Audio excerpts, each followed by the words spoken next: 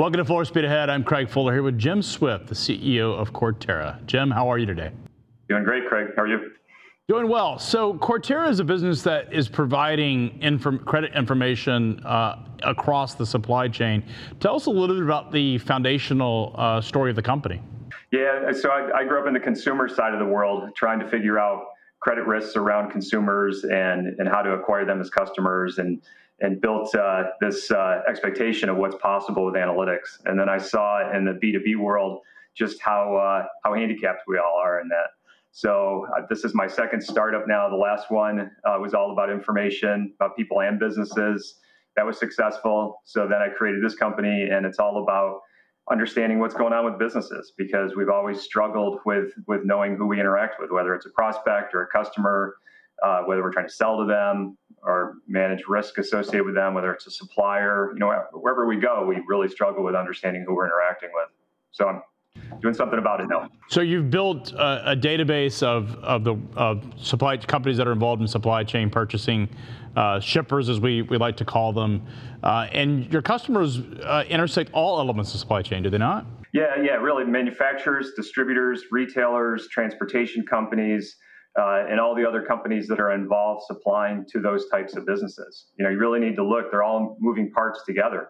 So you need to be able to understand how things ripple through the various supply chains, because changes in one area can impact another one. So we need to have really deep understanding of what's going on with these businesses. And historically, we just have been guessing really about what was going to happen. We're talking to our customers and trying to make decisions through tribal knowledge. So what's happening in supply chain with just massive disruptions? I imagine that companies are scrambling for new suppliers. Transportation companies are getting a lot of activity in the market. What is it you're hearing from your customers?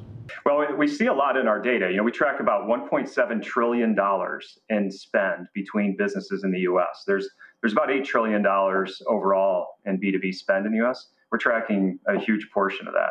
And so since the pandemic in particular, we've really watched, because things have been thrown out of whack in several areas. And we've seen lows that hit in April and May.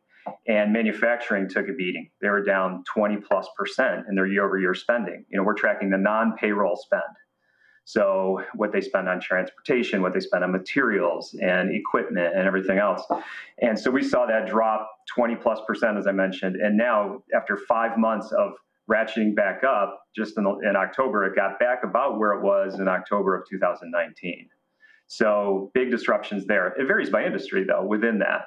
Food manufacturing has had to shift and pivot from moving product into restaurants to moving product into grocery stores. Other areas like information technology, we're seeing those manufacturers, they're having increases year over year.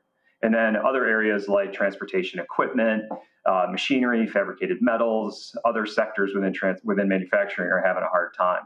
Within distribution, we've seen that look more like a roller coaster, and distributors have responded. One of the things I love about distributors and transportation companies is the resilience that they have. If you think of the shortages that we avoided in completely shifting massive portions of how we eat from restaurants to going to grocery stores and picking things up, it's pretty remarkable that the shelves weren't empty of everything. That speaks to all the packaging providers and the distributors and the transportation companies that are moving things in new ways. So the manufacturers have rebounded. Transportation is up about 5% overall spending by transportation companies over last year. And I expect that to continue to go up in the next couple of months. Yeah, it's amazing how resilient the supply chain is. I remember going into a grocery store in March, and meat, the grocery aisles didn't have meats and other staples, and you would go back the next day and they would be completely full. And folks that are not in the industry were in many ways panicked because they didn't realize how resilient the supply chain is. But in many ways, not only was it impacted by what happened during the initial days of the COVID crisis, but it was in many ways the first responders, or we'd like to say the always responders. Yeah, and an area like packaging is one that really highlights that. It's an underappreciated part of the world, but if you think about it, the way that manufacturers of food had to change their packaging to go from a restaurant to the grocery store, you have to basically have smaller packaging. And so you need to gear up, you need to retool, you need to manufacture that. It needs to pass all of the health and safety standards. And then the manufacturers have to adopt it. They have to make their modifications. They have to change the way that they ship it. Amazing that we didn't have more disruption than we did. And now we're also seeing a huge shift and increase in online shopping, as you'd expect, right? We're buying everything online. And so we've seen increases year over year by internet retailers and their spending of 30+%. And we're seeing as a result, their spend on various types of freight is increasing. So they're moving a lot more product that way. And capacity management and all the other things that you wrestle with as a transportation company all come into play. And we've been able to absorb that. And it feels like we're actually getting things delivered to our doorstep faster than when we were before, even though the volumes are way up. Well, for sure, consumer behaviors changed, and I think the suppliers or the vendors, whether it's the retailers or the transportation providers, have built out a lot of infrastructure. What is your take on, in a post-COVID world, which maybe is 6 months, 12 months out, we have a vaccine, things start to return to life starts to return on a more normalized basis. What does that look like? How many of the changes that we've seen in the quarantines stay persistent for us as a society? I think there are a lot of different dimensions to this. One is that I think work from home, and you can appreciate this with running a business, I think work from home is not just going to be something we turn the page on and go back to the office full time. And we're seeing that in our data. So we create an index of work from home industries. Things like, and these aren't people who are working from home, these are businesses that benefit from working from home. So things like home improvement is up. We're spending more fixing up our houses. Online shopping, I mentioned, is up. General merchandise stores, the Walmarts of the world, they're all up. The pharmacies and healthcare stores are all up. And we're seeing that persist. Computer spending on IT is up and has stayed up. It's been up from 100% to 300% per month for the last 5 months. I thought that was just going to be a one-time blip as we gave everyone laptops and figured out how to get people working from home. But it's stayed. And so that tells you that businesses are totally reconfiguring the way that they work. And so the way that ripples through the supply chain is also going to be a factor going forward. It's not just going to come back down. In October, those businesses spent 18% more than they did in October of last year. The fact that that's hanging around, even as we have different levels of outbreak and shutdowns and everything, tells me that that's going to be a key ingredient of the new normal.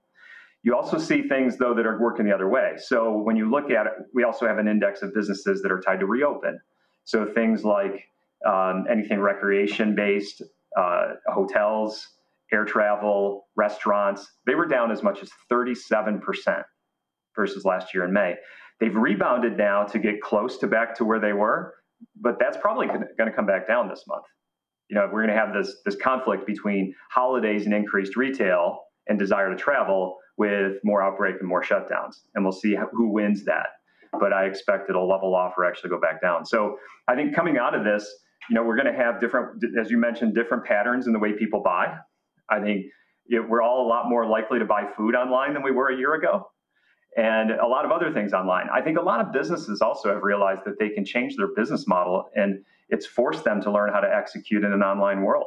Why would they change? Why would they go back to the way they were doing it before? You can have a smaller footprint, and you can deliver to more people in more places. And if you have the distribution to get it to them, and you can do it profitably, it'll stick. So I think, I've been through the 2001 recession, the 2008 recession. This is like coming out of another recession, and it's forced us to innovate in certain areas. There are a lot of businesses that are failing or have failed. We're seeing that failure rate go way down, though, almost approaching last year's levels, because I think the weaker businesses got weeded out early. And we're seeing a lot of new businesses being created because there's this spirit of innovation and a lot of interest in creating new businesses in this country. And so you look around safety and health and distribution and all kinds of things, technology, and all these new opportunities open up. So I think we're going to see a lot of stickiness in the way that these curves rebound. Air travel won't be the same. They'll be down. Internet shopping will be up and stay up.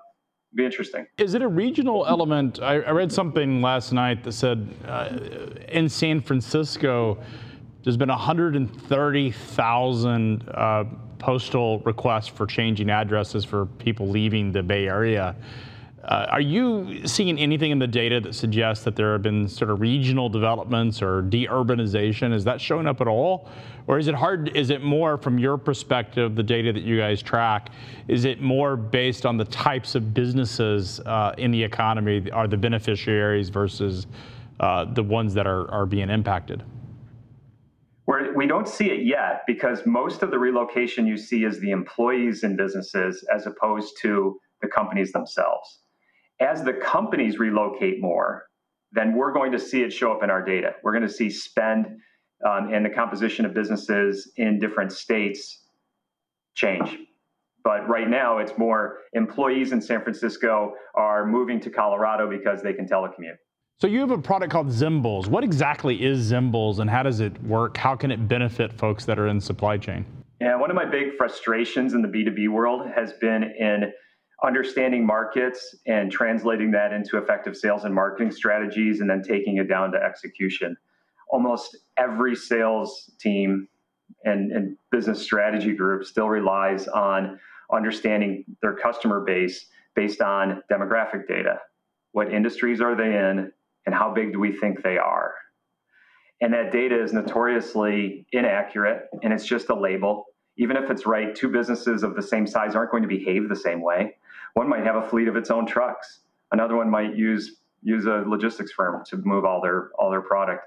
You can't tell that. We've always had huge blind spots in the way that we understand markets and figure out where do we want to play, where are we winning. And we used to call it lookalikes. You know, analytics was always about lookalikes. These are my best customers. I want to find more lookalikes like them. Mm-hmm. And so Zymbles is kind of the next generation of that. It's short for resembles. But the idea is, how can we take all this information that we have about businesses and apply the AI and machine learning on top of it so that we can help people? Because, you know, people in businesses don't have the skill sets. They don't have PhD scientists to go and try to figure out what to do with more data.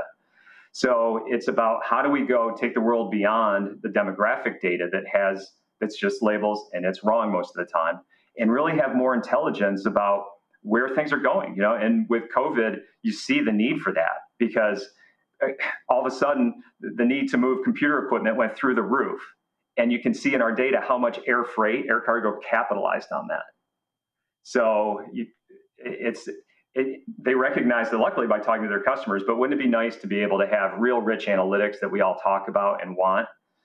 And to do that, you need to have more accurate information. So we collect information from thousands of sources. We know about $1.7 trillion in spend. The way I think of businesses is they all have a unique spend signature. You know, you are what you buy. If you listed the 5 things you spend the most money on and I listed the 5 things I spent the most money on, we'd be able to really create a persona of who we are as people. And that's how the consumer analytics world works. Well, why not in the business world? So huge indicator, huge signal about a business is what do they spend money on? So Zymbles, what we've done is we've worked with companies for a long time to help them figure out their sales and marketing strategies and leverage our data in different ways. And we've seen them struggle with just having the time and the resources to be able to maximize what they get out of it. So we said we're going to build more AI tools so that, you know, you can go in and you can basically have tools that will help you do these things faster. And so Zymbles is a platform to really help you get the most out of a lot more data about the customers that you interact with. So a transportation provider that happens to do really well in a certain sector could identify other customers that have similar needs or demand cycles? Yeah, and see the future. You know, if we all, right now, we spend a lot of time looking in the rearview mirror saying, hey, this has been a strong segment for us. But especially now that the world's changing, you know, the spend on shipping happens after spend on other things by a business. So if I'm that manufacturing company and I'm increasing my production on computer equipment, I'm going to start buying materials, electronics, and other things. I'm going to start investing in equipment in my factory. And then I'm going to ship at some point in the future when that's ready. So there are things that happen in your customer base way before you see that demand. So the ability to forecast the demand and change your pricing or mobilize your sales teams in different ways or your marketing efforts, you know, it's time that we had more tools to be able to look and see what's going to happen in the future. So what do you think next year, moving into next year, do you think the economy stays strong, or is your what you guys are seeing in your data, does it suggest that the recovery will continue? What is the outlook? And I know there's a lot of risk in that outlook because what's happened in 2020 blew up every single model, at least what happened from March on. But what is your forecast looking at next year and beyond in terms of economic activity and recovery? So from a big picture, what we've seen is that overall spending on non-payroll by businesses has gotten back to last year's levels. 60% of the industries are below, but the 40% that are gainers are offsetting those losses. So overall, we're kind of back to the Mendoza line of where we were. But jobs haven't returned to the same level. So I think you're seeing a cautiousness where companies are stronger, getting stronger, but they're obviously going to be reluctant to hire because it's harder if there's a blip in the economy to deal with that. So that's a good sign. We've been watching manufacturing really closely because if we don't have manufacturing production going up, there's less to move, there's less to buy, there's less demand. All those things are working together. And so we've seen, as I mentioned, manufacturing go from down 20+% back to about where it was last year. Transportation's up 5%. Retail overall is up about 13%, even though some industries like restaurants are getting hammered. So I think we're going to continue to see more of that. The fact that business closures are down, the fact that overall spending is back, the hiring will lag. It'll come back, but we think that it's going to be good and continue to improve. And the key one to watch is manufacturing. So Jim, as a company that has the Zimbal's platform, has access to the data, they get advanced analytics on who are the folks that are really shipping. So if somebody perhaps is shifted product cycles or has similar competitors in the market, is that really the tool that's available for sales folks that are out soliciting business and trying to figure out whom they should be calling on and whom they should be identifying risks of drop-offs? Yeah, it's a big component of it. So within that $1.7 trillion in spend, over $300 billion of that is on shipping-related services. And some of it's fleet-related. So that's part of understanding your customers. Do they have a fleet? Or are they not your customer because they have a fleet? Or, how does that work? And some are carrier-based. But that's over $300 billion of that. So that's great. That's a huge portion of it. You can really understand. You can qualify and segment and understand by industry and all kinds of different slices of the data. But then you can also look at the other related spends that are part of that spend signature for your customers and understand maybe why that's happening. And that can help you, again, capacity planning, prioritization of the segments that you're going after. But yeah, we know a lot about the shipping industry. That's where we started. When I started this 14 years ago, it was in the transportation industry, and we've expanded into the other parts of the supply chain since then. And where are the most of if you broke down your customer base, what are the typical customers that are taking advantage of the Zimbal's platform? It's a mix. It's everybody through the space, really. It's equipment leasing companies, it's fuel card and fuel service providers, it's carriers, it's logistics companies. It's pretty much everybody at this point. And then a lot of our customers are distributors. They're also trying to figure out what's going on with their customers and trying to forecast, and then through the manufacturing. So now it's everybody along the way. Jim, I got to ask, as a venture-backed company, you see a lot of activity. VC investments been cycle that's been going on. Where everybody sort of assumed, or at least the expectation was that 2020 would pop the bubble. What is it you're hearing? I imagine being in supply chain, your business is much hotter than it was before, or is a lot more attractive because people have now woken up to the realities of supply chain. What is your take on the current venture cycle that's out in the market? It's been interesting. There are you see the IPO market starting to heat back up. You see a lot of acquisitions. The multiples are, you're looking at 10 to 14 times this year's revenue or next year's revenue in a lot of these acquisitions. So it's super heated compared to where it was before. I think there's a premium on data and analytics. Software had its run, and software is obviously hot because of the predictability of the revenue. But yeah, it's been really interesting to see. I love it. I love the appreciation that data and analytics is so fundamental to most of the business environments that are out there. So I don't think it's a fad. I think it'll continue to be something that's a strong component of the VC world. But being in the middle of it it's not a bad thing. Are you seeing a change in VC understanding of what supply chain is? How venture capitalists treat supply chain in terms of the importance of it? I think it varies. I think there's some VCs that have caught on, and you see it with all the VC and private equity backed logistics companies over the last several years. It's one of the you can tell when that many smart money guys go after it. You know that they're getting it. So yeah, I think to me that's the indicator that they know what they're doing. It's now a hot fad being out of the Bay, being in supply chain, being in data. So I don't think it's a fad. I think it's fundamental. But congratulations on your success and building a fantastic organization. Will we see a SPAC? Will we see a Cortera SPAC anytime soon? No, I don't think so. I think we'll just continue to build the business and we'll see what happens. I don't think we're going to get fancy. Fantastic. Well, Jim, thank you so much for coming on Flow Speed Ahead.